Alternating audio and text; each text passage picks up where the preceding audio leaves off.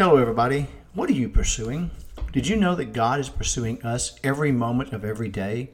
He wants a relationship with us, and not to give us more religion, but to mold us into the person He created us to be. We are on God's mind all the time. Is He on ours? You know, we're rebellious by nature. No one had to teach us to be rebellious. We don't want anyone controlling us or telling us what to do, and that includes the Creator of the universe. Yet, let's face one simple truth. God is in control of everything. Every breath we take is a gift from Him.